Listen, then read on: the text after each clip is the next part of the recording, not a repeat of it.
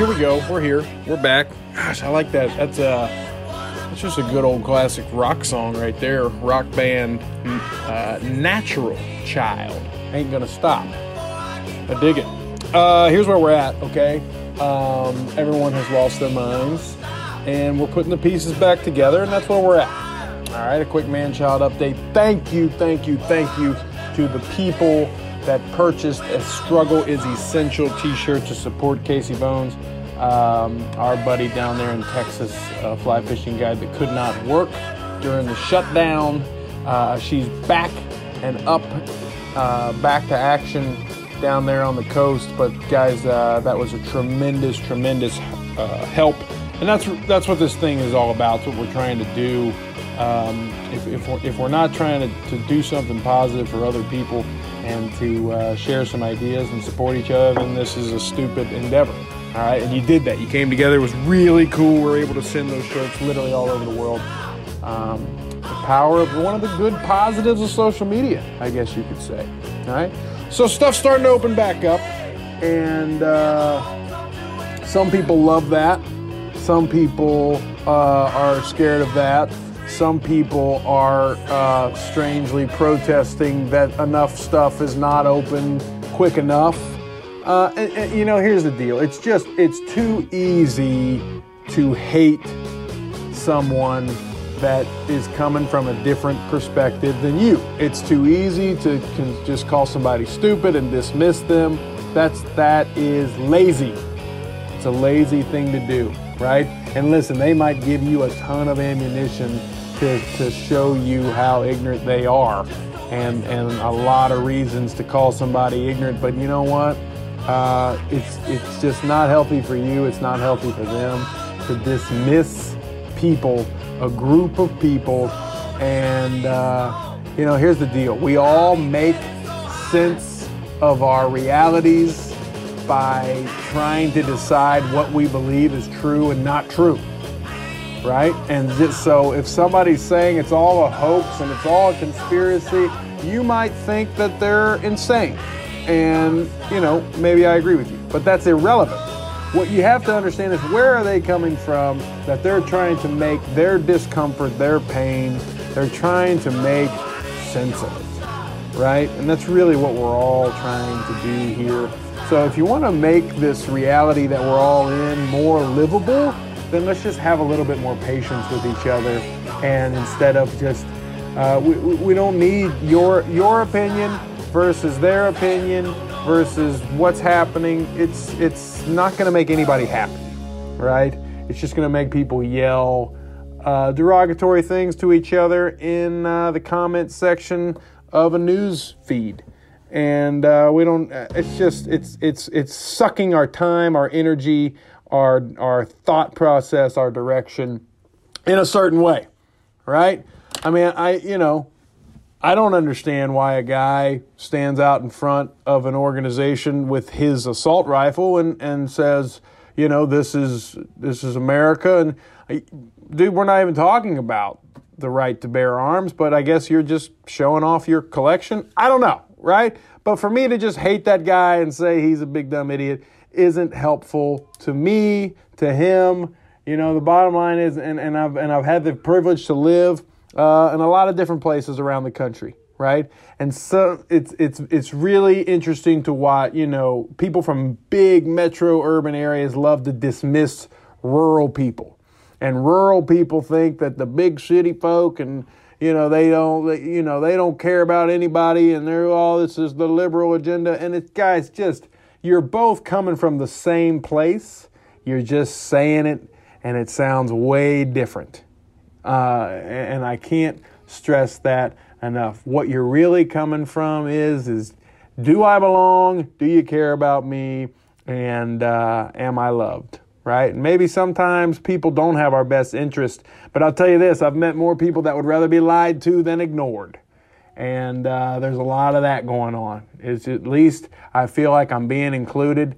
And but listen, this isn't, I'm not trying to make some kind of big political thing, but we're getting back to work. People are opening back up. Things are happening. And there's a lot of divisiveness. There's a lot of strange times. strange opinions. And you know what it's not going to do? It's not going to change anything as far as your daily life, except for get you flustered and in a huff and a puff and make you miserable. All right, let's get right to it. I'll be honest with you, can I confess? I don't like podcasts that do a big, long thing to begin with, okay? And so let's get right into who we're talking to today. Steve Opat, right, he's the creator, curator of the Alaskan Odysseys. It's a media outlet. They do podcasts. He's a writer. He's an outdoorsman. I know it's sort of a theme around here. We love guys that are putting themselves in wild places. Nothing wilder than Alaska. But he's got a really cool thing that he calls a job. He is a medevac nurse, right? No surprise here. A lot of Alaska is pretty remote. So you got somebody that has a medical emergency. A lot of times they're coming to get those people in helicopters, right? So it was really interesting to break down some conversation about basically seeing people in their most vulnerable state and how he's able to be human with them in those moments, and the things that he's learning, the path that he's on, the journeys that he's found himself in, and the people he wants to surround himself with, and the things he wants to say are important, and the things he wants to get rid of in his life that aren't important. Really enjoyed this conversation.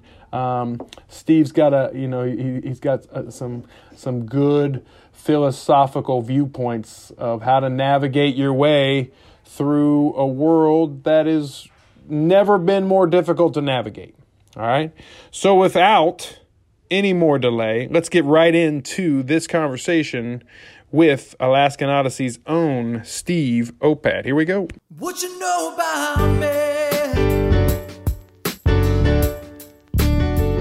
What you know about child? What you know about struggling well through this life? We're better together. What you know about man-child? All right, welcome back, or welcome to the Man-Child Podcast, the podcast dedicated to the struggle. What would you do if you weren't afraid to struggle at it? Where would you go? Who would you go with? Who would you take? And what would you go after if you weren't afraid to struggle?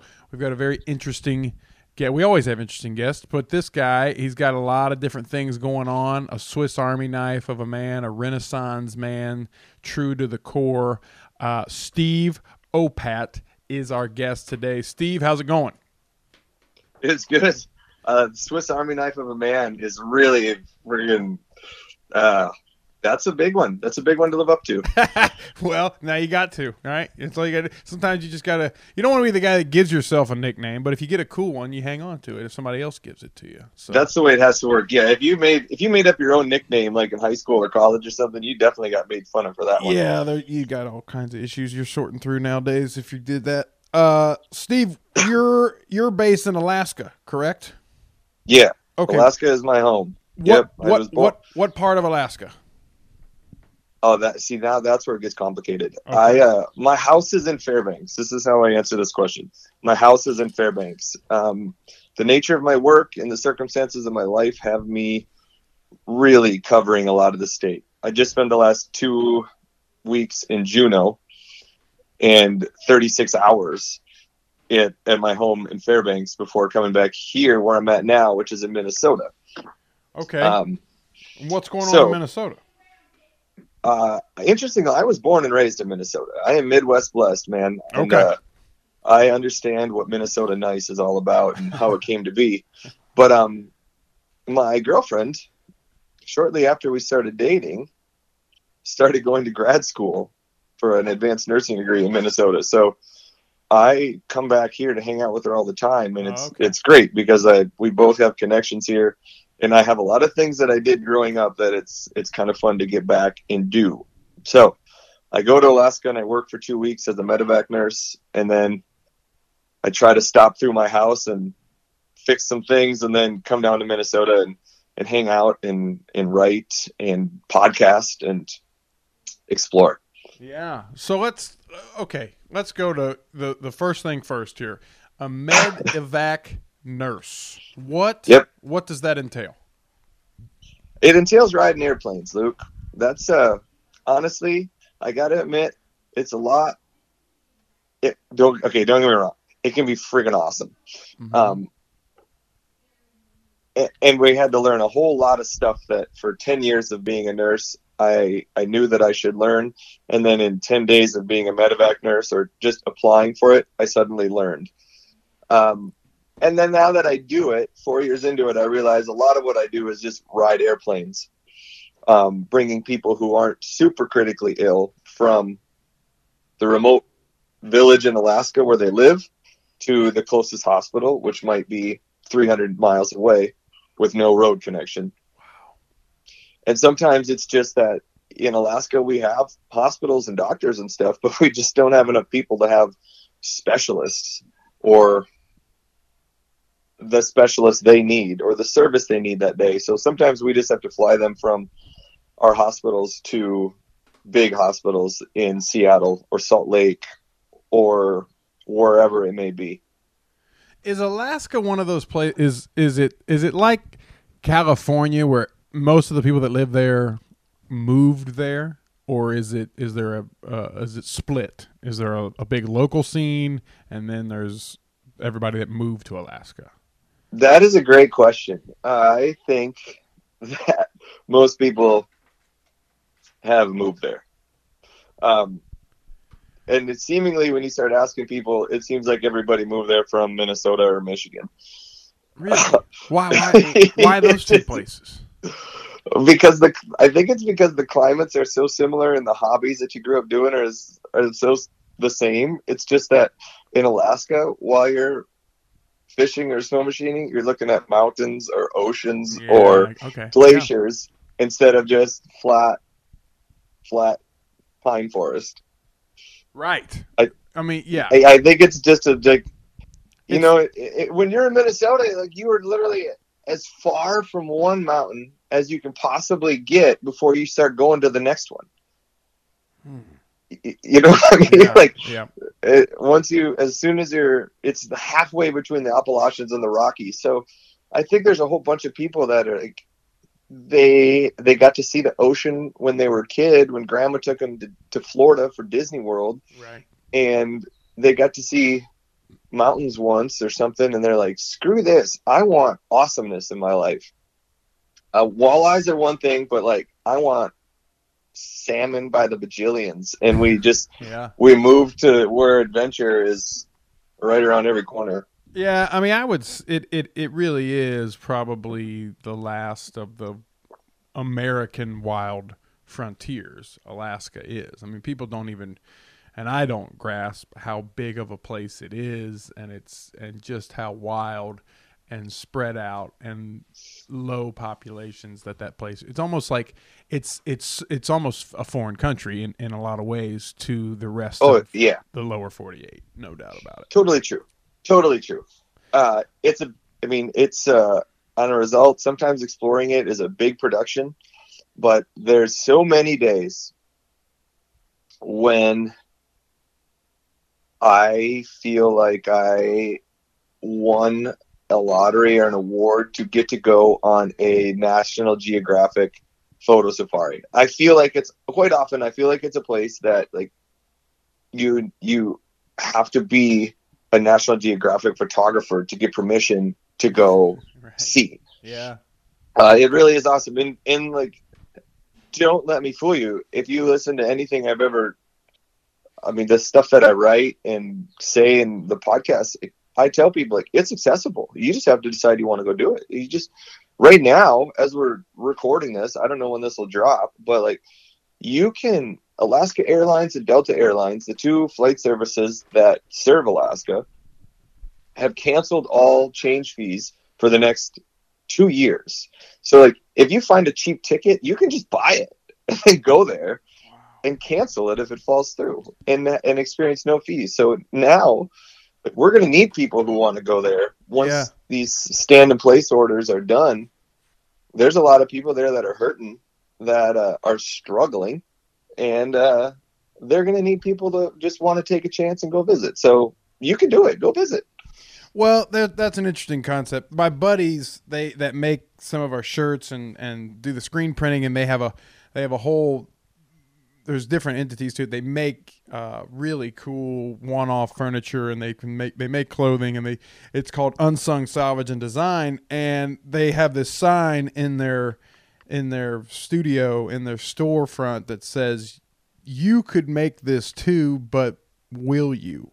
Because one of the things they see, people come in and they look at their furniture and they're like, "Oh, this table's made from an old roller rink floor in the 70s. Oh, that's so cool." And then people, and then they look at the price and they go, "Well, we could probably make that." And so you hear that as those owners, those furniture makers and creators, they hear that every day in their store. So they finally made a sign, and it kind of aligns with what you're saying, is this is available to anybody, that almost sometimes seems like it's a screensaver or it's a Netflix documentary, and it's not available to everybody. And sometimes you don't realize the adventure that you can immerse yourself in, that a long time ago you just told yourself in your head that you're disqualified from because you're not an outdoor TV host or something like that. And the reality is, these places are for everybody if they want to do a certain amount of struggling to get there. There is a cost, obviously. There's a literal cost to get there. And I always said, you're going to spend it either at Chili's at happy hour, or you can spend it on airplanes and deposit it into the memory banks that nobody can ever take away from you for the rest of your life. But you're going to spend it regardless. You're going to struggle regardless. You can decide how you're going to do that. And it strikes me that Alaska is a place where people have aligned and organized their lifestyles in a unique way to where this is how I'm going to spend it, Yeah, I love when you just meet people who you have instant connections with, because you're just pulling these things out of me that I want to share. You made the comment about California and Alaska being places that people choose to move to. And so before COVID came, I even made this comment on a Western Hunter podcast that I was on. And I said, my advice to people is, like, move somewhere that people choose to move to. And so this is funny, sorry, because I even said, for instance, nobody says, I've just always wanted to move to Akron, Ohio. Okay, that's a fact. And, if you've ever been to Akron, Ohio, you know exactly what that means. Sure. And the host says, I was actually born in Akron, Ohio. Exactly. No way. Yeah, that's great. It's great. And now I think, God, I believe that there's going to be a lot of people who are on quarantine life right now, and they finally have the time. They have a couple things. This is the benefit. There are so many benefits of this, the COVID. I mean, it is an amazing house cleaning. It's a Kaizen event, man. We are getting rid of waste all over and improving a lot of stuff. And it hurts. Mm-hmm. But this is all about struggle. Struggle comes in many forms. Like, there's some pain with this. But I think that there's a lot of people that have the time to sit at home right now, and they don't have the distractions that they were convinced would make them happy. Mm-hmm. They don't have, maybe it's a parent who's been driving their kids all over town all day long and just never is home and doesn't know how to be home with the family. Maybe it's, a young individual who thought that their job, their career was going to do everything, and they're in the city. They don't like it, but they spend their money. They're out, they're about, and they're pacifying themselves or distracting themselves. Mm-hmm. And those are just two examples. Probably, man, I should probably use more just so people don't think I'm some kind of egotistical asshole. But those are two powerful ones, because those are two powerful ones, and they're real. And I think everybody that is probably on the grid, for lack of a better term, is dealing with that. And you start to realize how much of our life is filled up by distracting ourselves to get through the day. And our life is filled, but not fulfilled. And, you know? 1,000%. And so now you are, it's not choice. If you had a choice, you wouldn't have done it. And there's a reason why you haven't done it up to this point. And so now you're forced to look at how I've filled my life, and these are the things, and now I can't do these certain things, right? And you're taking inventory, and you're having to edit the best writing, the best songs, the best screenplays and movies. Those guys know how to tear it apart to where it's what is the simplest, leanest, sharpest way that I can make this idea and people grab a hold of it. That's why we just lost John Prine, and the reason why he was such a special songwriter is he would take this incredibly complicated feeling or idea or emotion and just say it in one simple line, and then stack 5, 6, 7 of those lines up, and then all of a sudden it's a song, and you're like, that's one of the best songs I've ever written. We can organize our life almost the same way, but there's so much nonsense and trash that has to just get omitted and thrown out that we have taken as gospel that have to be there, and we're realizing very, very quickly that life will continue on if you didn't have those things, and you'll adjust and you'll course correct, and largely probably for the better. But that's scary at first. Oh, it's really scary. And man, it's like, where do you go? I feel like we almost need to have a smoke after that one. But it's also a good opportunity for me to come back to what we started this with, and to say, I'm not poking people in the ribs to be rude. You might also find that if bringing your kids to activities and going out and about actually is what brought you joy, you'll know via what you miss, because you're going to quit listening to your ego and start listening to your heart. Mm-hmm. And like, what do you miss? And then you can just distill things down to like really how you want to live your life. I hope more people are journaling. This is kind of what comes to my mind. You talk about a songwriter and stuff, and here I am today trying to write, and it's just kind of amazing what the process of using your hand and your mind at the same time does, mm-hmm. To really help thoughts distill. And at least sometimes we're so worried that our thoughts going to leave that we can't think straight, but when you write it, you've recorded it, so it lets your brain kind of continue farther down the road, and harness more thoughts. So I hope more people are just journaling through this, and then reading your journals and going forward and see where you were a day ago, a month ago, and start figuring out what some of those things are that you actually truly want to do that make your life feel fulfilled rather than just filled. Well, and I think that's it's what I get so just 100 miles an hour in my line of work, and that sometimes you get dangerous to yourself, because you don't ever just pause for a moment and have a clear, conscious, present thought. And sometimes I think about like, what do I think about the most? And why do I think about those things the most? And if I had time off right now, what would I want to do? And it keeps going back to the same 5 or 6 things. Well, I'd want to be outside. I want to be on the water. I want to be in the woods. I want to be with my kids. I want to be with my wife. I want to have some big adventure. I want to go see something beautiful. And then I go, well, why don't I make any move towards those things? What I'm not doing. They're like, I remember, and obviously he's in, got himself into some hot water, but he used to have a joke. Louis C.K. would talk about his little believies, where he had this certain set of moral codes that he believed in, but he did nothing about them. He never lived them out.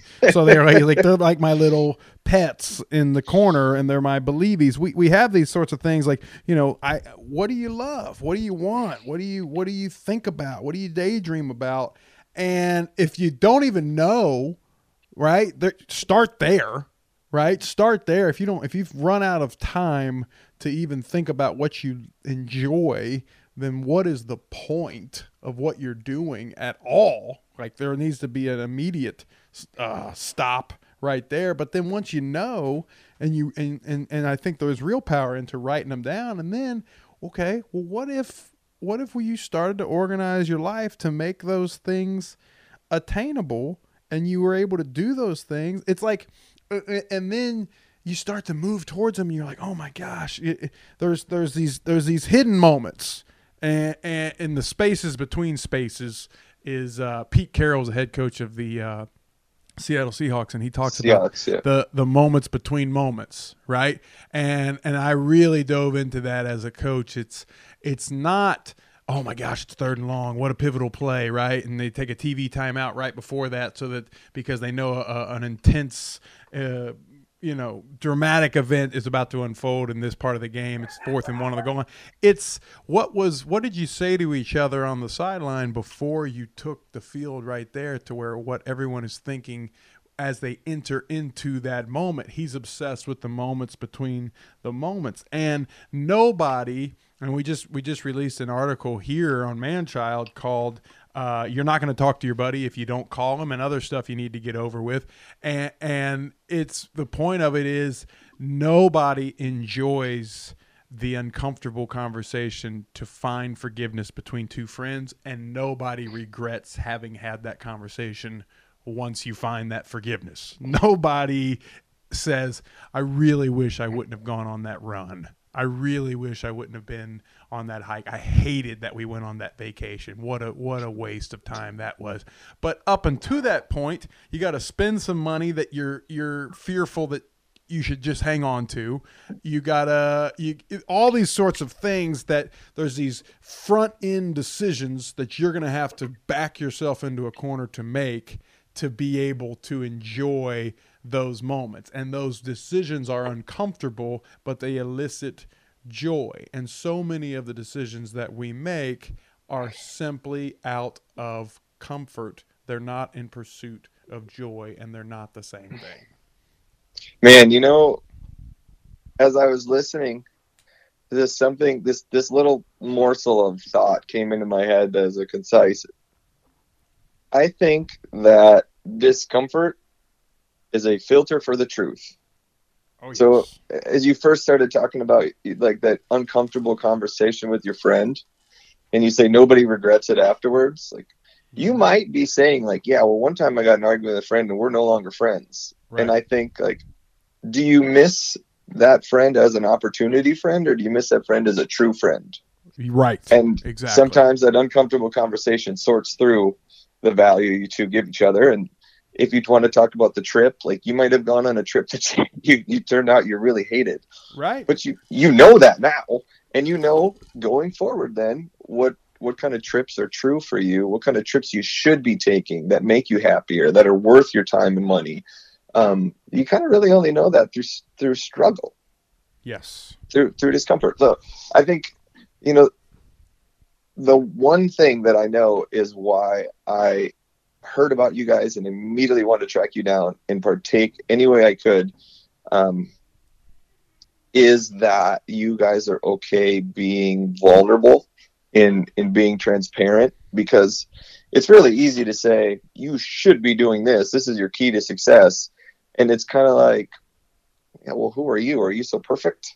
Like, you don't got it all figured out. Mm-hmm. We're not sitting here saying we got it perfect. We're saying, like, I realize I don't have this figured out. I don't. But I'm learning and I'm trying, and I want you to come along with me and help me learn and try together.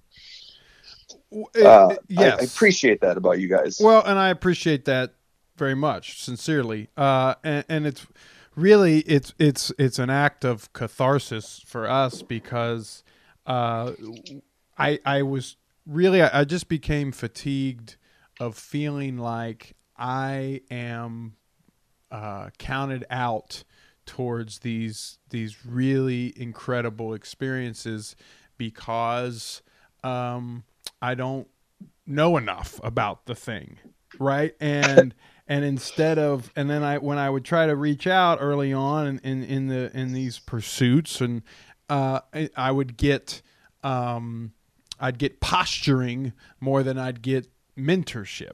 And then that gets intimidating. But then I realized that I was posturing just as the more I postured at someone and tried to drop a few key terms at the pro shop or the fly shop or the outfitter to show that I know a few things, and I don't learn anything. And so my pride just kept me ignorant, and I finally, I would rather be humble and learn than I would be to convince some dude that I don't even know, that doesn't care at all what I know, and continue to just be miserable in these things that I really want to enjoy. And so I had to just get over myself and just say, hey, look. And I realized that it's a disarming thing when you tell somebody, look, I don't know anything and I still want to do this. Will you help me? And, aside from a very select few disagreeable maybe type of people for the most part are willing to help you. I went to Mosquito Lagoon in Florida to go chase redfish on the fly, and I said, I don't know.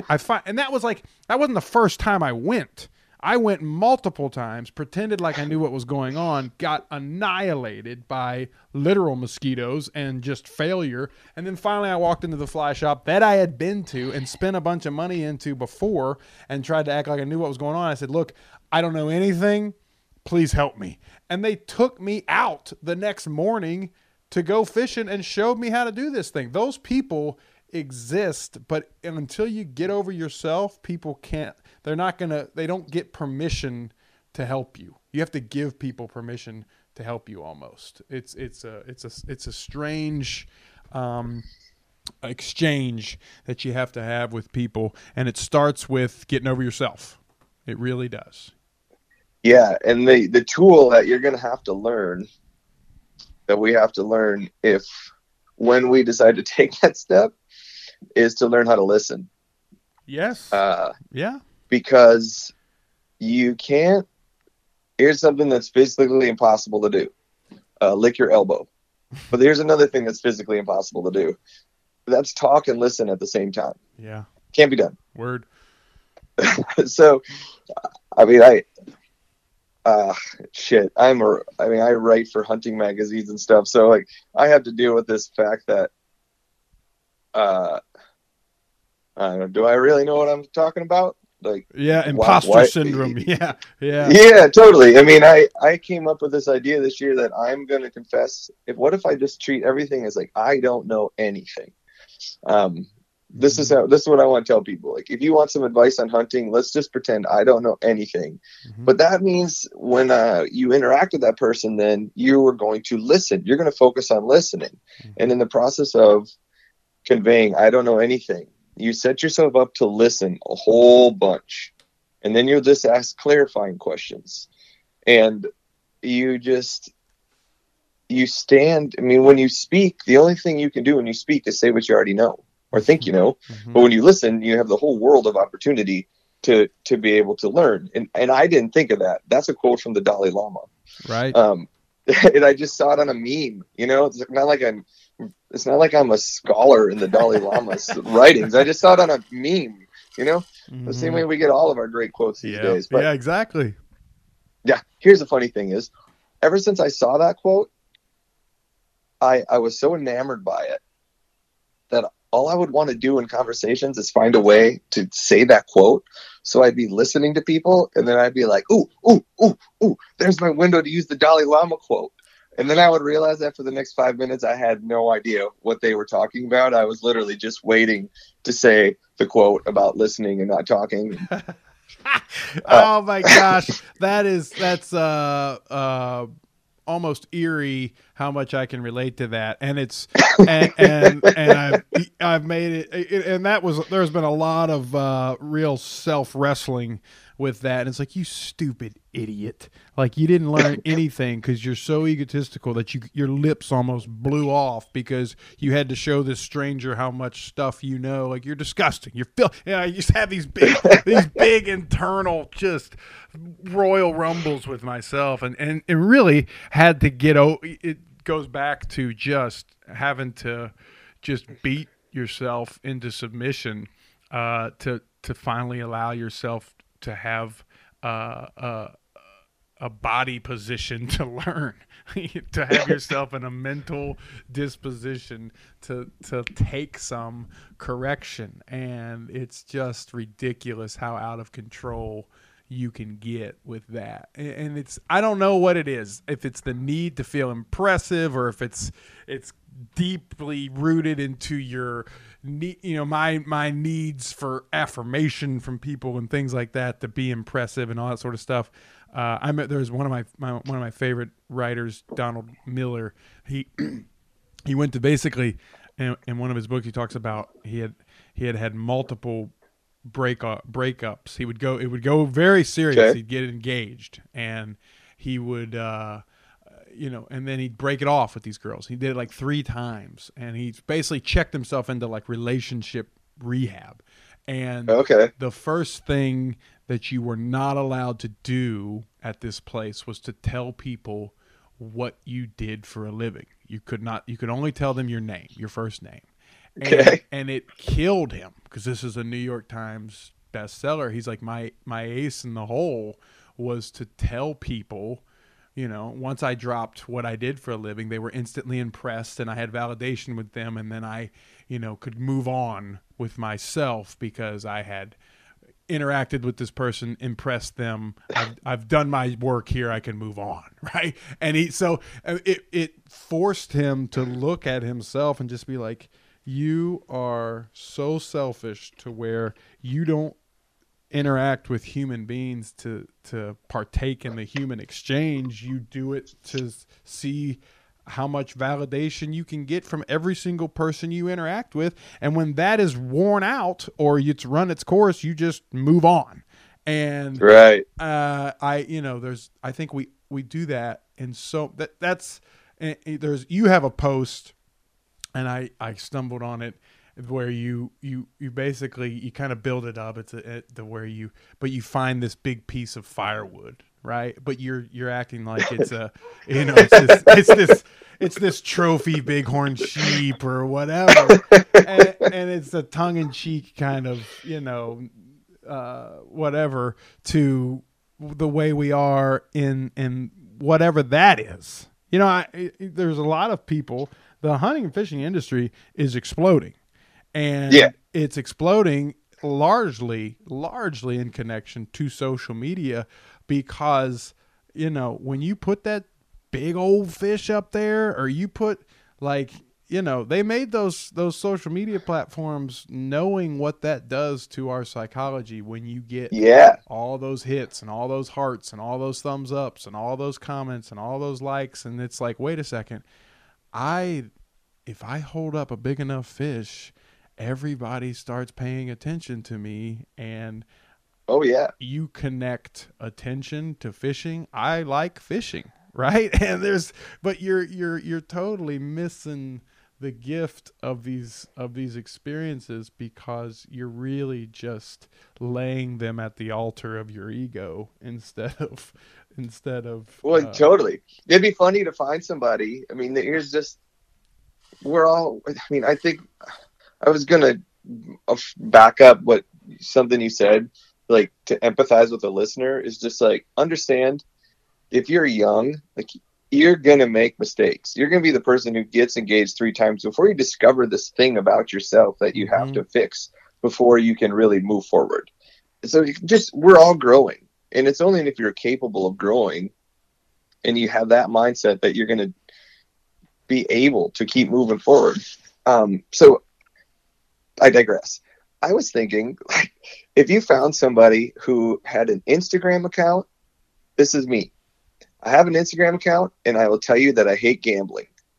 Okay. But I'm just thinking, the same psychology goes into gambling as they use the same psychology things. Slot machines, you just mentioned them. Lights, flashy things, dings, bells, social media is just a freaking slot machine. It does the same thing to our brain. Absolutely. Yeah, little dopamine fixers, and they keep us there because we love it.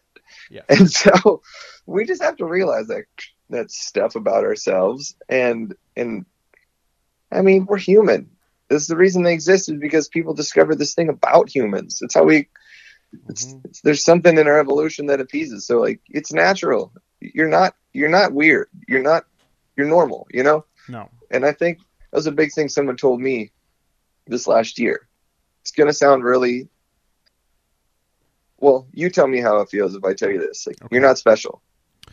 You're not special. Oh yeah. Yeah. It hurts at first. Yeah. It hurts at first. And then you're like, why did you just tell me that? You're like a renowned physical therapist.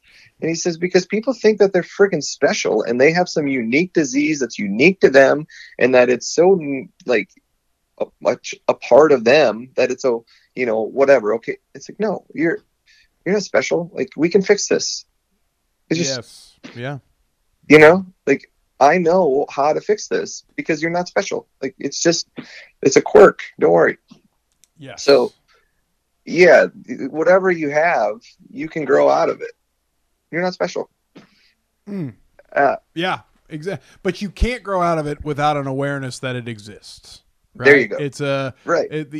You can't get the appropriate medication. You can't go to the take the right measures to remedy the disease, if you will, if it just goes completely undetected. And yeah, you don't detect those things if you don't, or ignored. And so, I mean, here we're tying it into what you guys are all about.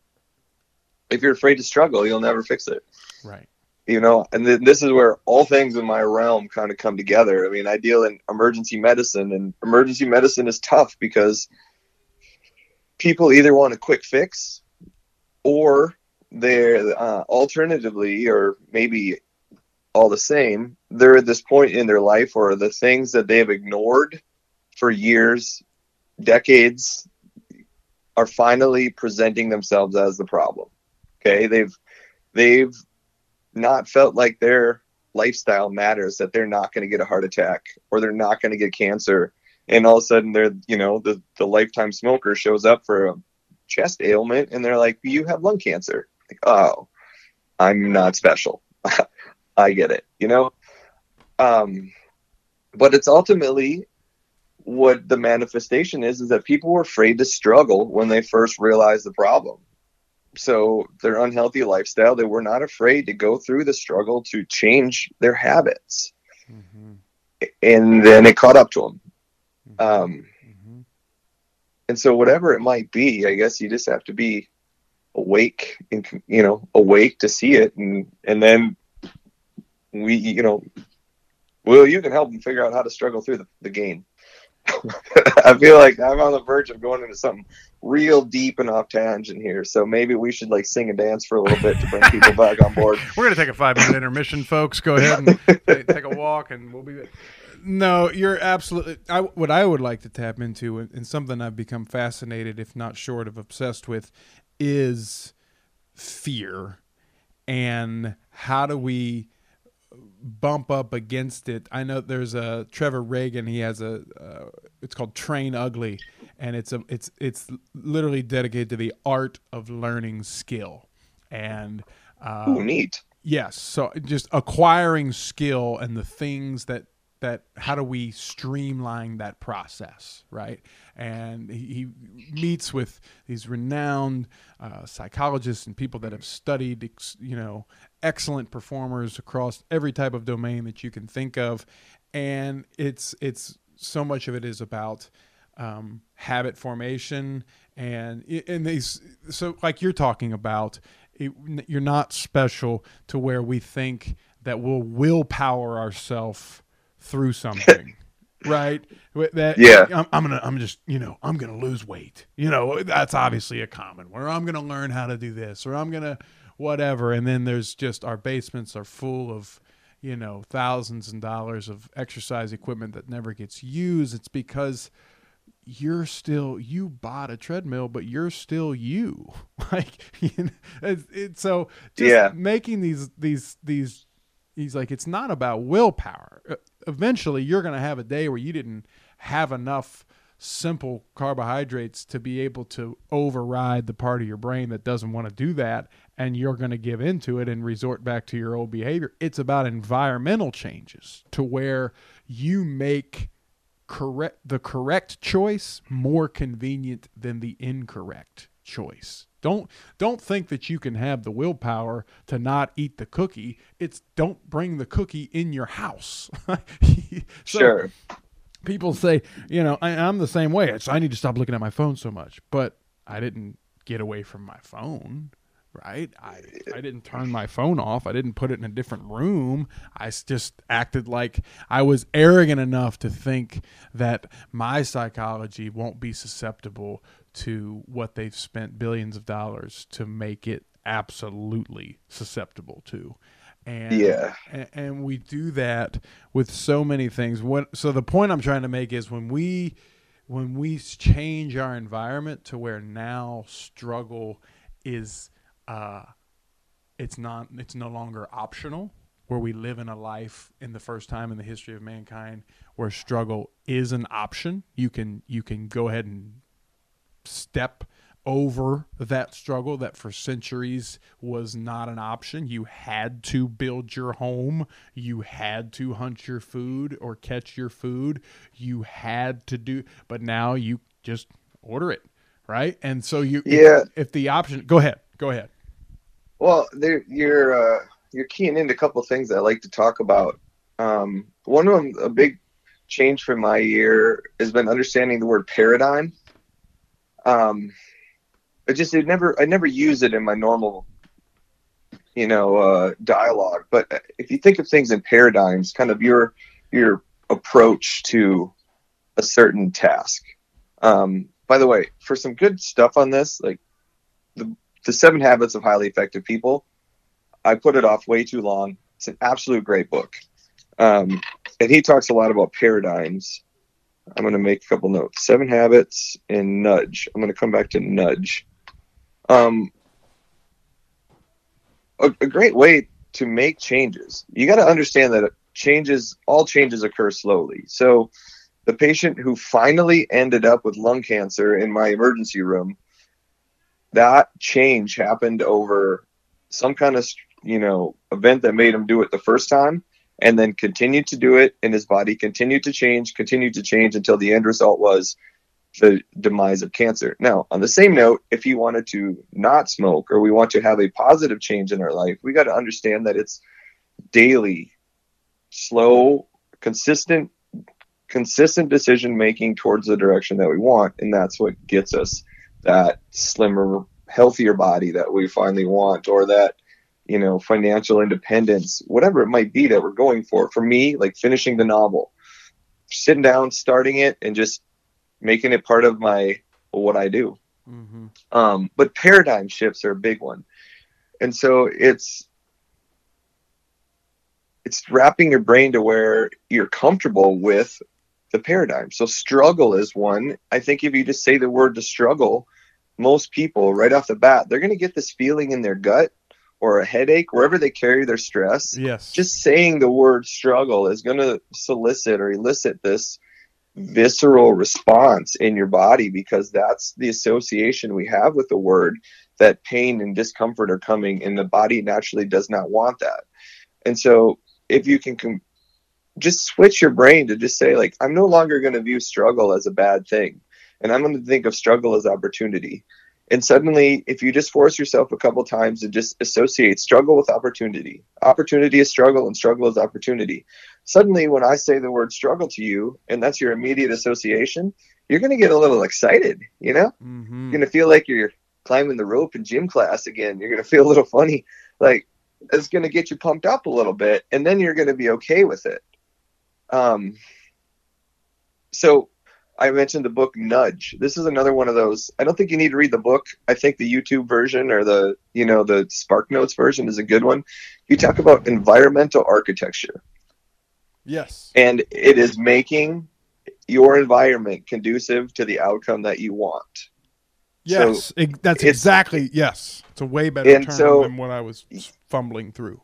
Yeah, environmental architecture is a huge psychological thing. And so nudge, the example I give a nudge is they wanted kids in schools to eat better. So what did they do? Well, they thought about how the kid makes choices of what food he eats. And to encourage them to eat better, they said, okay, let's put the vegetables first, because the kid will look at his tray and say, I have tons of room.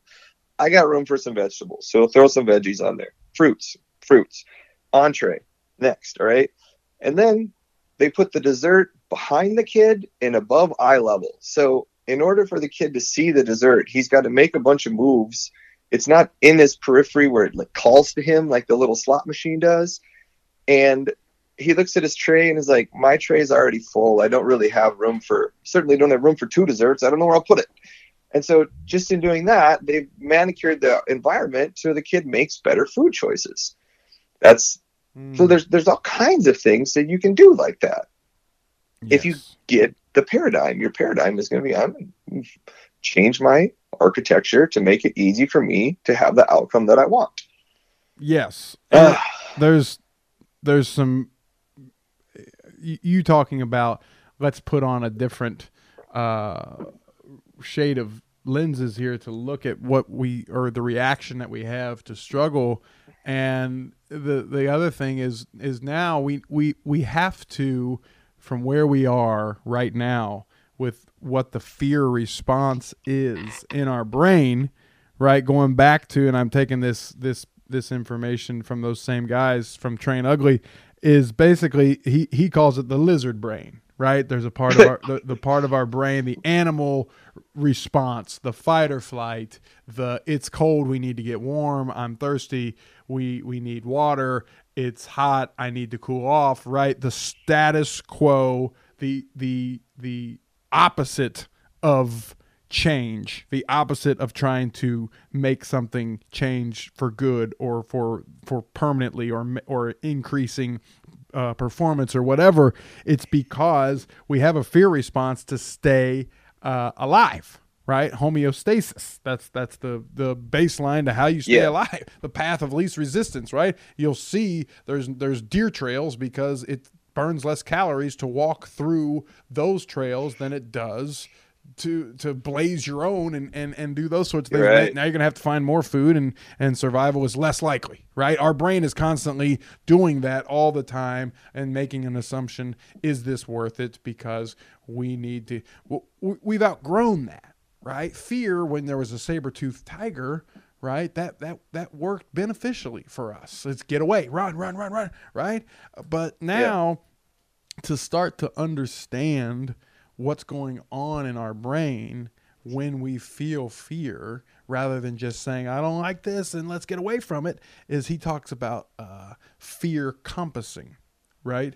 Whereas now when you bump into that emotion, it means you are right on the edge of, now there's about to be real learning taking place. There's about to be real discovery that's about to happen because you are on the fringe of some comfort zones that you previously had, and you're entering into a new personal best. And with those 4 things don't get triggered if you don't put yourself in those types of situations, and those 4 change, something that just changes, right? We all got scared with this whole pandemic thing because our lifestyle immediately changed, right? Yeah, sure. Uncertainty, when you don't know how long something's going to go. I always say, there's when we train athletes, at least half of what we ask them to do, we don't tell them how many or how long or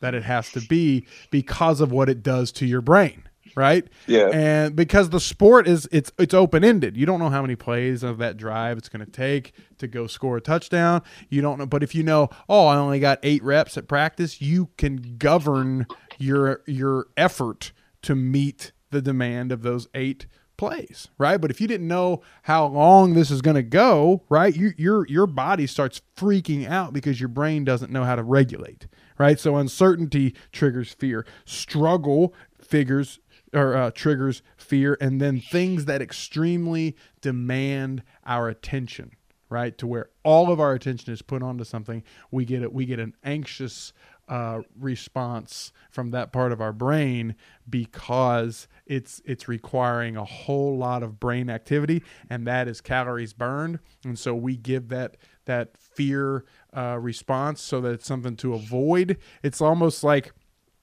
down to the reason why if there's a huge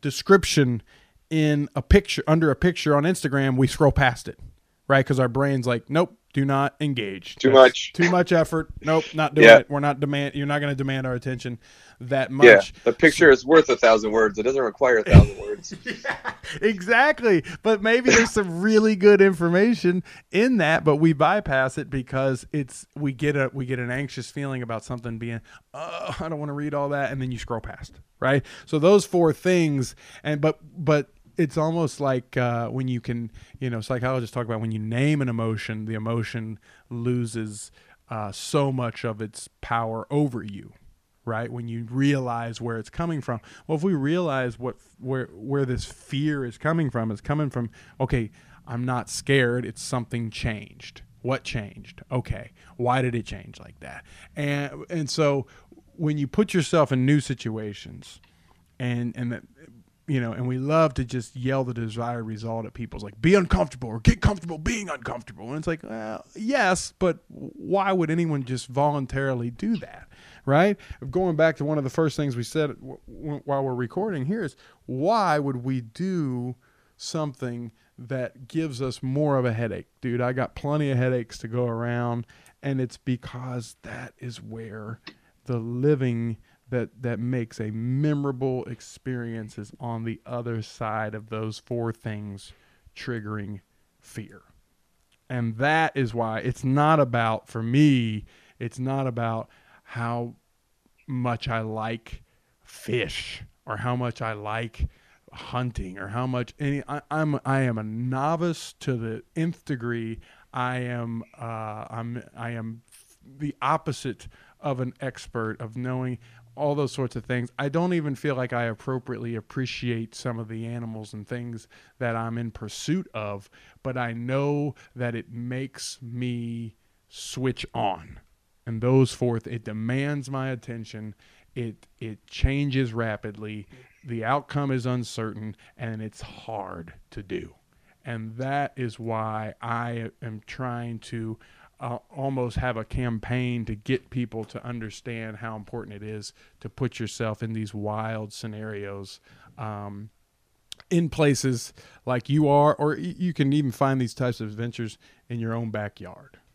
So I can tell that this is a really, in fact, the people listening too, just think back to all you just said, and you can tell it's really a project of love for you. It's not something that you could contain any longer, because when you speak, there's a big catharsis, and so simply in your heart what you want, and you're having to work every day on how to clearly deliver it, because sometimes you know what you're trying to say, and what comes out is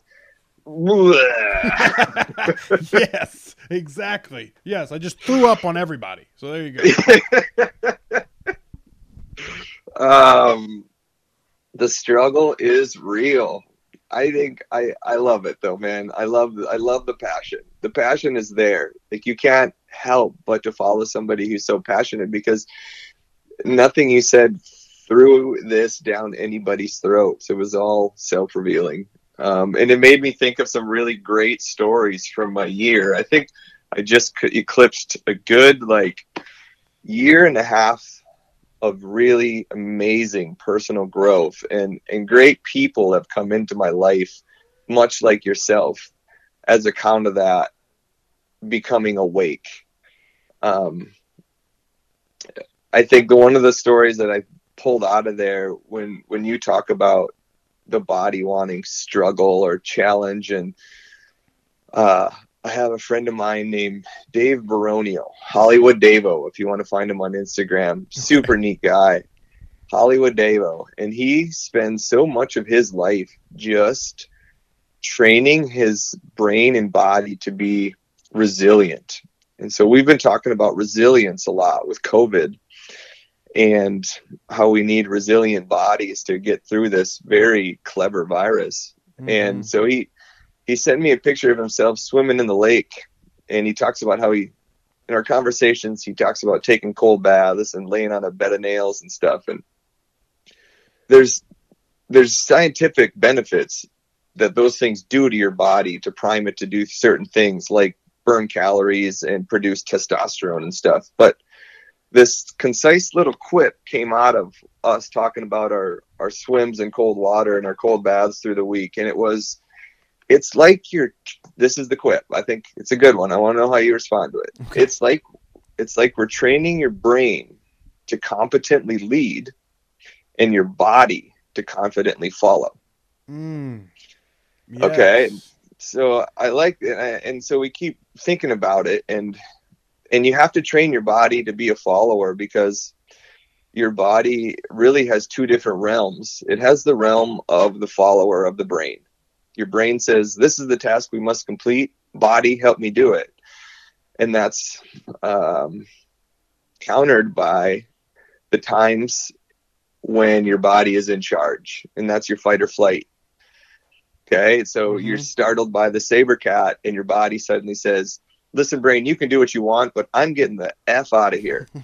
And in those moments when your body is in control, when it's in fight or flight, you will look back on those and say, I don't know how I ran that fast. I've never run that fast in my life. I don't know how I managed to lift that object or pull the sword out of the stone. Right. But I was way stronger, way more able than I've ever been in my life. And it's because your body is capable of way more than your brain understands. And so there's this really dual training that has to go on in growth. And that's training your brain to understand what your body is capable of, but also training your brain to be competent enough to lead it. And so much of the struggle is not like, can you physically tolerate cold water? It's like giving your brain the confidence to lead your body into the lake. And just that is the victory. Yes, absolutely. Absolutely. We did. So here's another story. I think I want you to do this one, and let's reconnect on it later after you've had some time to process it. We had a campfire this week. Easter Sunday, I was traveling, so I couldn't get home to family. We had a campfire with my good friend, Heather Kelly, who I mentioned to you at the start of this.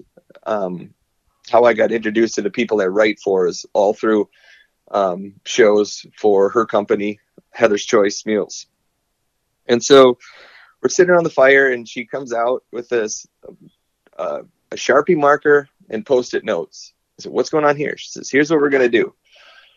We're going to cast away some thoughts or some things. So I want you to write down something on this note, Post-it. You're going to tell us what you wrote, and you're going to burn it. And that's getting rid of that vice or that thought or whatever it is that you think is affecting you. So it's like, ooh, this is a big one. This is a big task. So she says, after the year I've had and the things we've accomplished and all the fear and panic I've had, I'm no longer going to worry about money. I'm gonna grow this business. And she burns it. And it's just like taking that stress off her plate. It's just saying we're going for it. And the money will come. We'll find a way to do it. In mine, I have two of them. So this answers your question of what do I struggle at and how do I get over it? The answer is I connect with really great people who make me better and who challenge me and hold me accountable. And I geek out on books and exercises that help me get over these things that I've discovered I struggle at. Yeah. So my answers were these two. It was, I am no longer going to say that I don't like the gym. I'm no longer going to say that I'm not a gym person, that I'm not a runner, it's not going to be an attack to my pride if I use the gym. Because I've forever said I hate the gym. I'm an outside guy. I just want to be outside. And so now it's just like, I'm just going to get rid of that. That's a paradigm shift. I'll use the gym if I need to use the gym. Yeah. If I want to use the gym, like it's there. It's not a barrier anymore. So that was one. That's a big one. There's a story that goes with that. And then the other one was, I am no longer going to come up with excuses about why it's not the right time to write my book. I've been saying that I want to be a stronger writer so that the edit process is easier and I will be less deterred by the amount of work. I'm going to say that no longer going to say that I need to do things that generate income because of my situation, or I'm no longer going to say that whatever. I'm just going to just shameless, just sit down and just write. If it's 10 minutes, if it's 5 minutes, if it's 10 hours, whatever. I'm just going to start writing it. And it's just changing the paradigm, changing my mindset. They no longer intimidate me anymore. They don't do those human things that create fear. So right. It seems so simple, and it kind of is, but it really takes a team to make it happen. Well, and it sounds it sounds very simple, but it's simple, but it's not easy. It's, to say, it's not, Kelly didn't say, well, I have more money now, I'm not going to worry about money. No, she just said, I'm making the decision that is no longer going to be a worry of how I navigate my life. And that's the starting point right there. And you can't get started till you make that kind of decision. So that's powerful. Absolutely. Did you have a moment like that when you started Manchild? You have no idea. So yeah, I have some idea. Absolutely. Well, yeah. This whole thing. I've told this story before on the podcast, but the term man-child was I went to I left a job to take a job that I had told myself my entire life was my dream job, right? And when I got there, it was a nightmare. And instead of me or them or anybody in between operating out of love, we both operated out of fear. And if it was a drug deal, we both shot each other in the face is basically what we did, right? Oh boy. And instead of it being like, look, I'm dealing with this right now, and here's where I'm coming from, and we both could have had that opportunity, and instead we made the worst out of a bad situation. And so with my tail tucked between my legs and a couple months to just try to convince the world of how wronged I had been, instead it didn't go away, right? No matter how many people I had jumped on and endorsed how salty that I should legitimately be about my situation, it didn't make me feel any better. And that was like a surprise to me. If I could convince enough people to realize how I had been done wrong, then that was my redemption, and there was none to be had. And so what I realized is, I acted like a child in that situation, and so did they. And then the things that I should have acted like a child and just said, I'm wrong and I don't know what to do here and I'm sorry, I was very prideful and, what I thought was being a man, right? And so I behaved like a man-child and in all of the wrong ways. And so I said, well, this was, I don't ever want to have this experience again. I don't ever want to hurt people the way I hurt them, and I don't ever want to be hurt the way they hurt me because of the way we decided to, where the rivers in which we decided to make decisions from in that regard. And that's when this term, man-child came from. And I realized I didn't realize any of those things if I wouldn't have, and it's all me. I put myself in those things. They didn't just happen to me, against my will. I drove there. Nobody held a gun to my head. I went there. I resigned from the job, the great job that I had, and I drove there and totally thought that that's what I should be doing. But it wasn't until I had, now I'm in this struggle and I can't get out of it, that I made these realizations and I go, all right, I don't know if anybody wants to know about this stuff or not, but it's interesting to me, so I'm gonna share it to some people. And so that's where it kind of just came from. Is like, Gotcha. One of the things I heard there was a really great, important life lesson. You said, if this was a drug deal, we'd have shot each other in the face. And that is a really good lesson of why you should not get into drugs. Because nobody has ever said, if this was a car deal, we'd have shot each other in the face. If this was a real estate exchange, we'd have shot each other in the face. Yeah. Like, there's certain ventures that end pretty amicably if you're in those things. And if you delve in drugs, things are likely to happen. Like, stakes are a it's little not higher. uncommon. Yeah. The stakes are a little higher. Yep. The stakes are a little higher there. High stakes. High risk, high reward.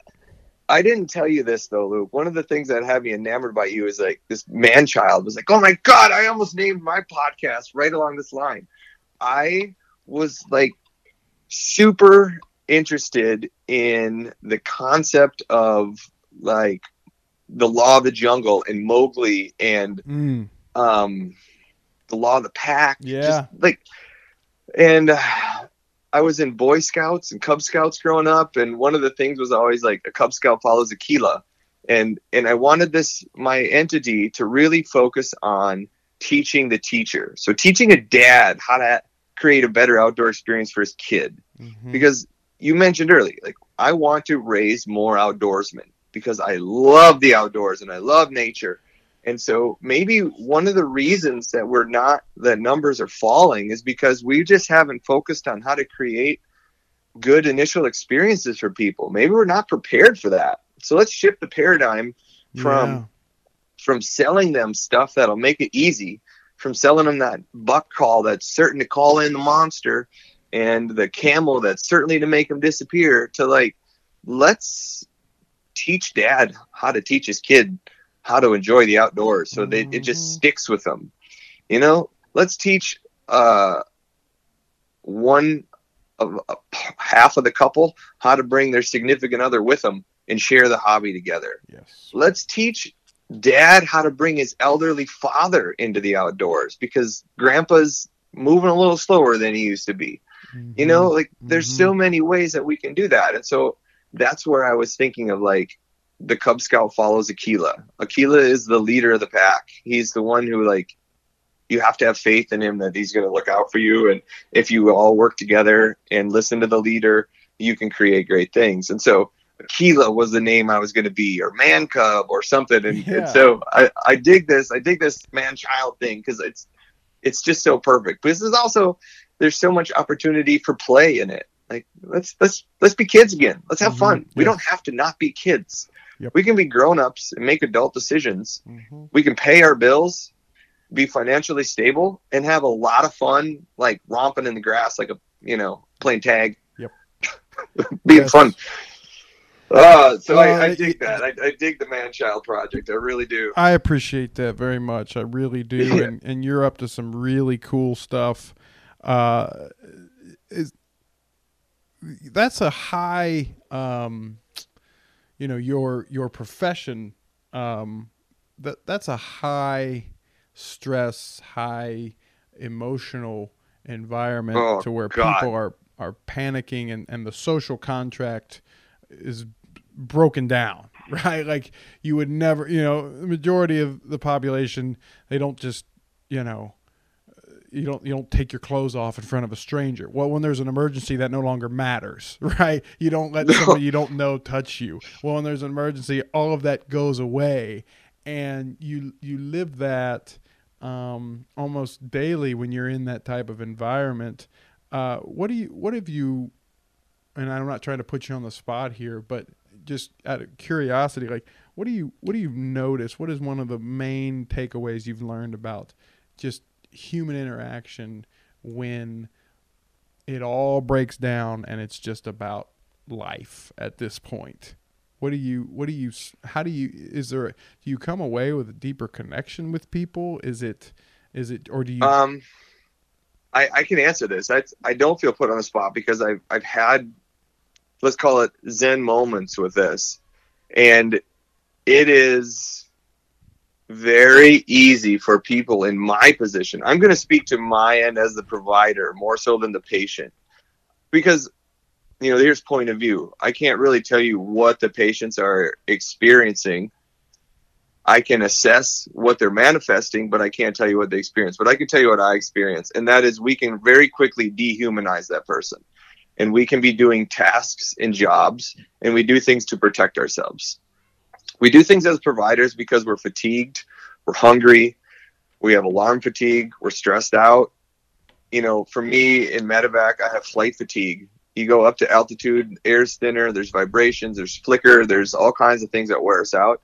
And just to be able to perform the tasks, like, you almost can't add emotional stress to it, or you're not strong enough to complete it. So there are an awful lot of providers who will dehumanize the experience in order to complete the task, which they know is necessary. I have to give this nitroglycerin to keep this patient's heart from killing them. And so this is something that I learned. It's something that I have to almost like set an alarm to do, because it's important that I do. And the results, what flows outward from this very moment has been amazing. And that is, I tell myself to do something compassionate. And so it's every day. It's when I'm at medevac, I say, make sure you do one thing that is just truly a human to human act of compassion. How did you become aware that this is something you needed to do?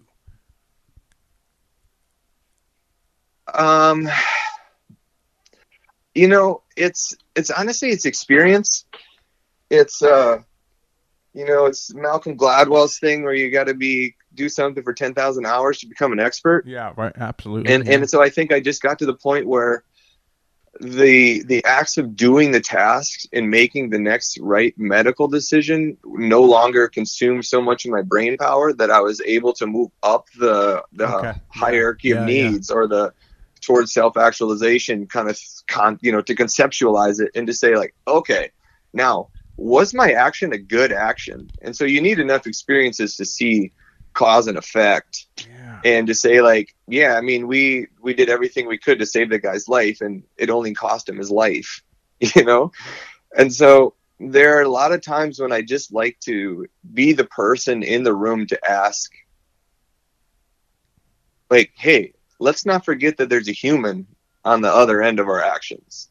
Mm-hmm. And so, I mean, sometimes, dude, it's just a matter of, like, holding someone's hand. Or even, honestly, the best thing that I do is, while everybody's doing things, while they're just doing things, while they're putting in IVs and, like, cutting off their clothes and, like, putting them on monitors, and they're just doing things, I will stand at the foot of the bed and I will make physical contact with the patient, just like putting my hands on their feet and feeling their pulse. And there's some kind of, this is going to get weird. It's going to get a little weird. That, it's like a chakra. It's that connection to their pulse kind of like draws the line from their heart to mine. And you make eye contact with them and you just say, hey, I can understand that this is very scary. Here's what we're doing. And it lets that person go from just being an object to, like, being a human again. Yeah. And in that is empowering from them. They now feel they have someone that they can connect with and say, I'm not comfortable with this. This is why I'm scared. Mm-hmm. This is what I need. Mm-hmm. Like, I want to stay alive, but, like, can you call my family? It lets them be human again, because that is the thing that makes medicine freaking awesome, is that robots will never be able to do that. I don't believe. Right. Well, that's why we're there. I mean, and the fascinating thing is, the better you have become at your job, the more human it's allowed you to be. You know, where almost people think, you know, oh, he's a machine. Look how good he is at what he does. And it's the opposite. It's you've gotten so good at your job because of repetition and experience and just doing it over and over and over and over, that you're now able to tap into a domain of it that doesn't necesserly people get to that point. It's really cool. I would call it grace. Yes, I would call it grace. It's what makes Jerry Rice, you know, sweetness. It was he was so good at running a perfect route and catching a ball that, you know, it just emanated from him. And there was this thing that could not be duplicated, which means it couldn't be guarded. Mm-hmm. You couldn't be defended. It's grace. And that's what I hope that people can find in their life with something they truly love.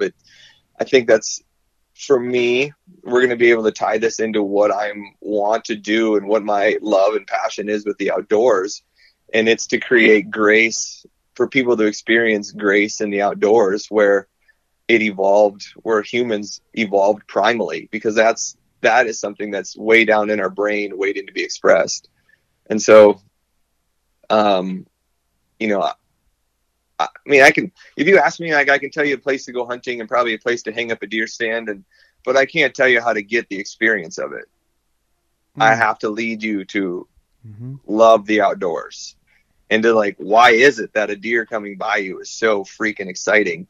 And how do you harvest it? Like, the really good hunters have grace. Like, they don't think about it. They just respond to the situation as it develops, and they have a connection with nature and blah, blah, blah.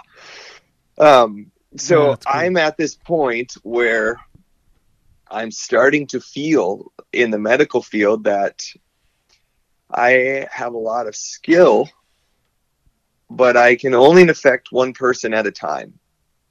And that will always be important. I encourage everyone to do it. To just go spend individual time with one person. But, you know, then there's this opportunity to affect so many more people. And I don't have a desire to write medical journals and medical paradigms and whatever.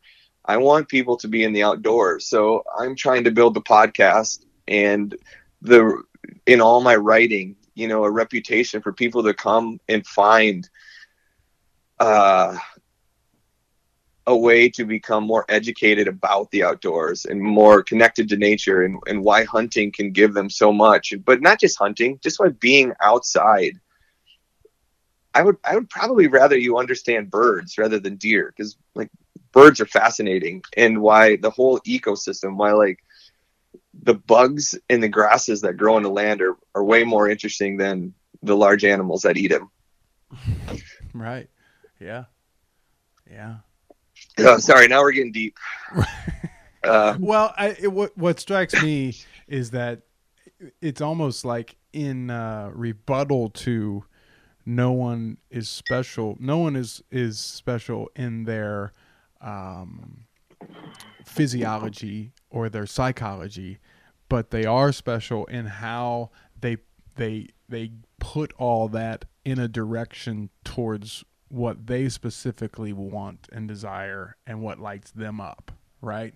Yeah. And you're using all of this human experience that is all of ours for exactly how you want to carve out this time and place on Earth. That is your life, and you're putting it. And I've kind of pigeonholed myself, but it's what I know. Just to be in the outdoor realm, right? Be it fishing or hunting or just camping. I'll tell you, I'm a decent hunter. I'm a phenomenal camper. If people are going to compliment me at the end of a trip, they're going to be like, that's the compliment I've gotten. Like, I am a savvy camper. You're going to have a better chance hunting just because we're going to be very comfortable with the situation. Camping.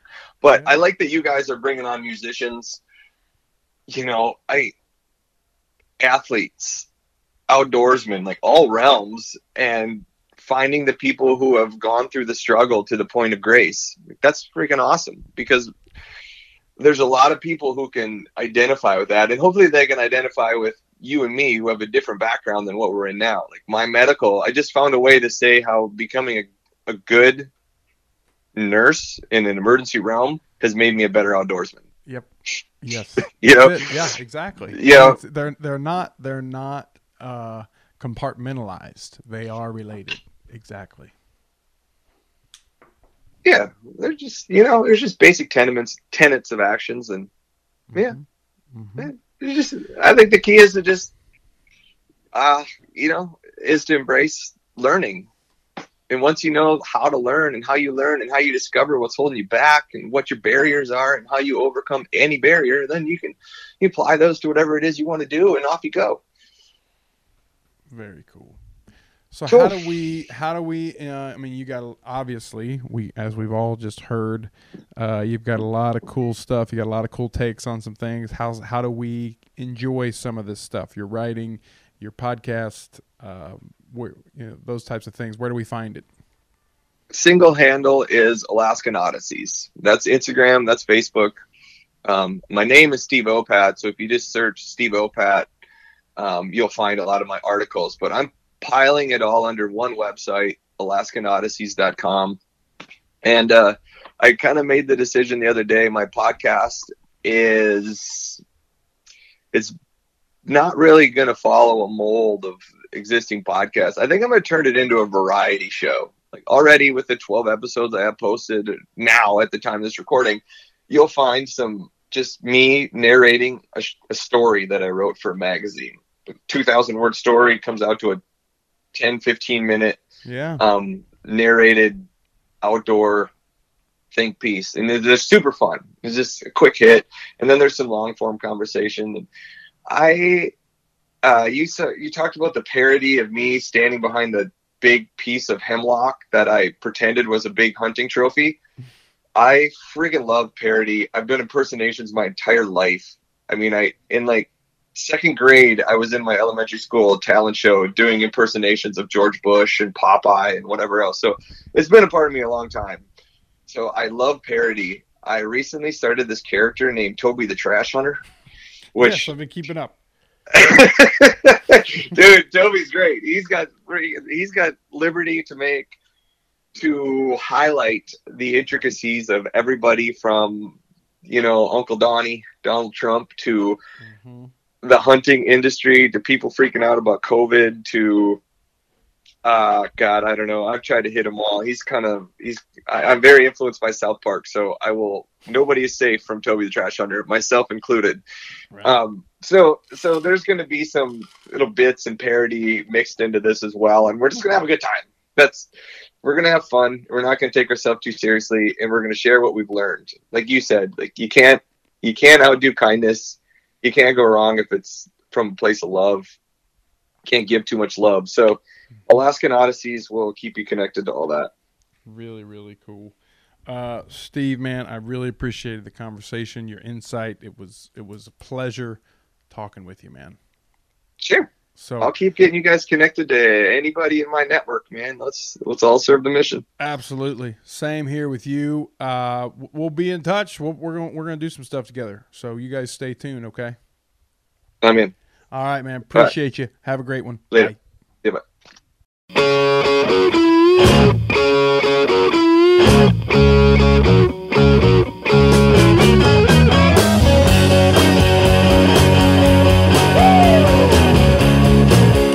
There you have it. Really cool perspective on why you should get good at something, right? And why you got to immerse yourself on the front end of doing something really difficult that you're not really good at, so that you get so good at it, so automatic at whatever you're gonna spend the majority of your life doing a profession, so that you can go beyond just the mechanics of it and be a human being to people while you're doing that thing. It's a really cool perspective of the importance of getting good at something. You are able to enrich someone else's life when you get good at something.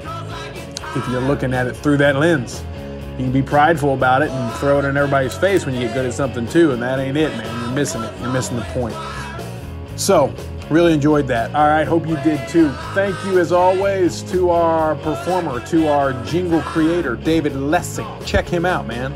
Him and his wife do some amazing, amazing music.